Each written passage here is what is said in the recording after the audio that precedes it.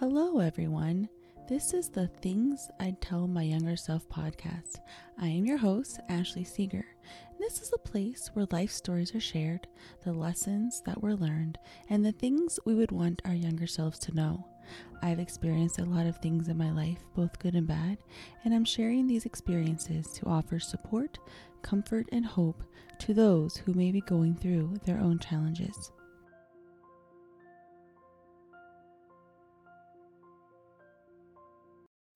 I am excited to be starting this journey with all of you. A little about me since I am new here.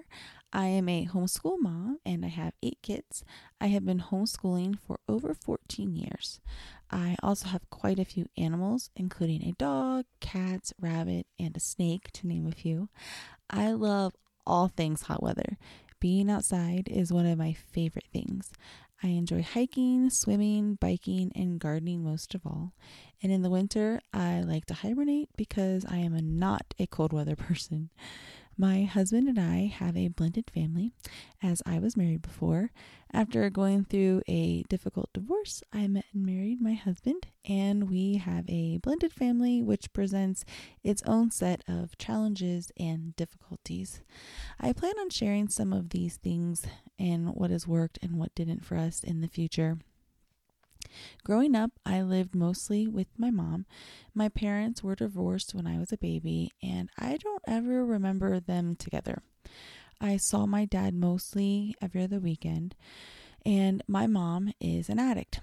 Unless you have experienced it, living with an addict, it can be hard to understand how terrible and draining it can be. I have never had an addiction myself, so I can only speak to what it was like being a child of one. When I was about 9 years old, the DARE program came to my school. They put on a great presentation, and I'm pretty sure I got a shirt out of the deal too. As I was listening to all the information that they were sharing, I became increasingly worried for my mom, almost to the point of tears. I thought for sure she was going to die based on the amount of alcohol I had seen her consume, and from what the DARE people were teaching us, the long-term effects of prolonged use too. And I just knew that I had to convince my mom to stop drinking, to essentially save her life.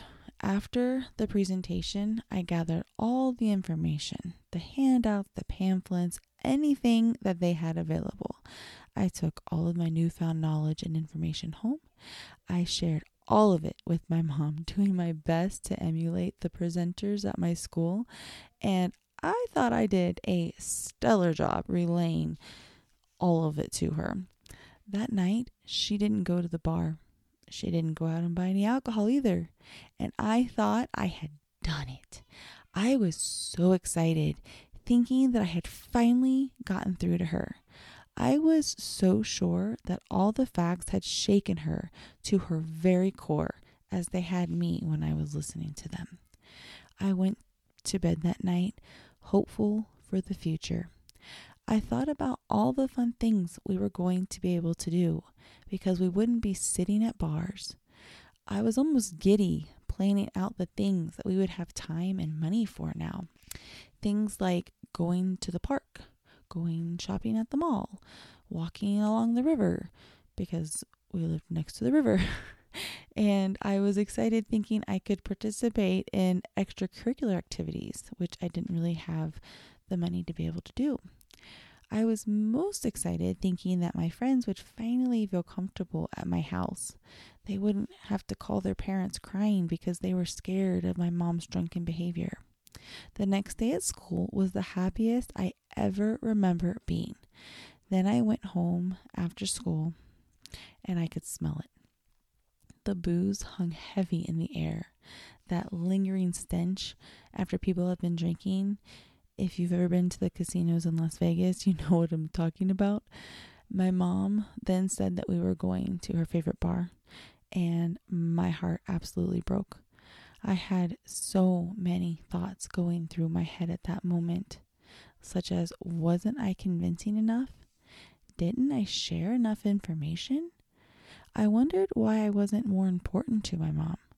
Why was she choosing alcohol over me? Did she not value herself or her own life? Did she not value me? Would she ever stop this behavior? And what would be the long-term effects on her health and her body? I felt like my mom's choices said so much about me. And with my kid brain, I couldn't see how her choices weren't about me. But looking back now, and after working some things out in counseling, I now know her choices actually weren't about me. She has an addiction, and her choices were about her. And as hard as it can be to accept, sometimes others' choices aren't about us at all. And if you know or love an addict, it can be so hard to see them hurt themselves. It can also be a challenge to separate the thoughts and feelings we have about ourselves from what they are choosing to do. If I could talk to my younger self, I would let her know how awesome she is for caring so much about her mom. How even though her mom at times neglected or mistreated her, she just wanted to help her overcome her addiction. I would tell her the choices of others speak about things that we sometimes aren't aware of. I would reassure her of how important she is. I would let her know that sometimes life isn't fair, easy, or how we plan. I would also let her know that better days are ahead and that things can knock us off course. And these challenges we face can be overwhelming and sometimes seemingly insurmountable. Looking at these difficulties head on and saying, "This stops with me," can ensure the hurt that we go through isn't passed on to others. We can be the transitional people that stops difficult things from being handed down to others. As in the situation with my mom, she was avoiding dealing with hurt and trauma that she had endured. She chose to numb the pain with substances instead of facing the things that hurt her.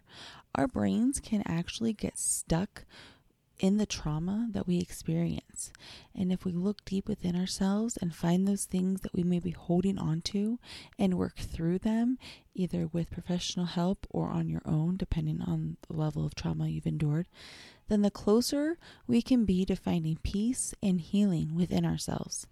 It is not something that is easy or pleasant, but it can help us heal and become a better version of ourselves. We owe it to ourselves to work through and get past the things in life that feel as though they may destroy us, because so much better is ahead for each one of us. I would tell my younger self to keep caring about others, to stay sensitive to the hurting that others may be feeling, and help when you can, but not at the expense of your own well-being. I'd also say to go see a counselor sooner, so the hurt that you have endured can be processed sooner and your healing can begin sooner too. Thanks for joining me for this episode on Things I'd Tell My Younger Self. If you enjoyed the show, don't forget to subscribe or leave a review wherever you get your podcasts.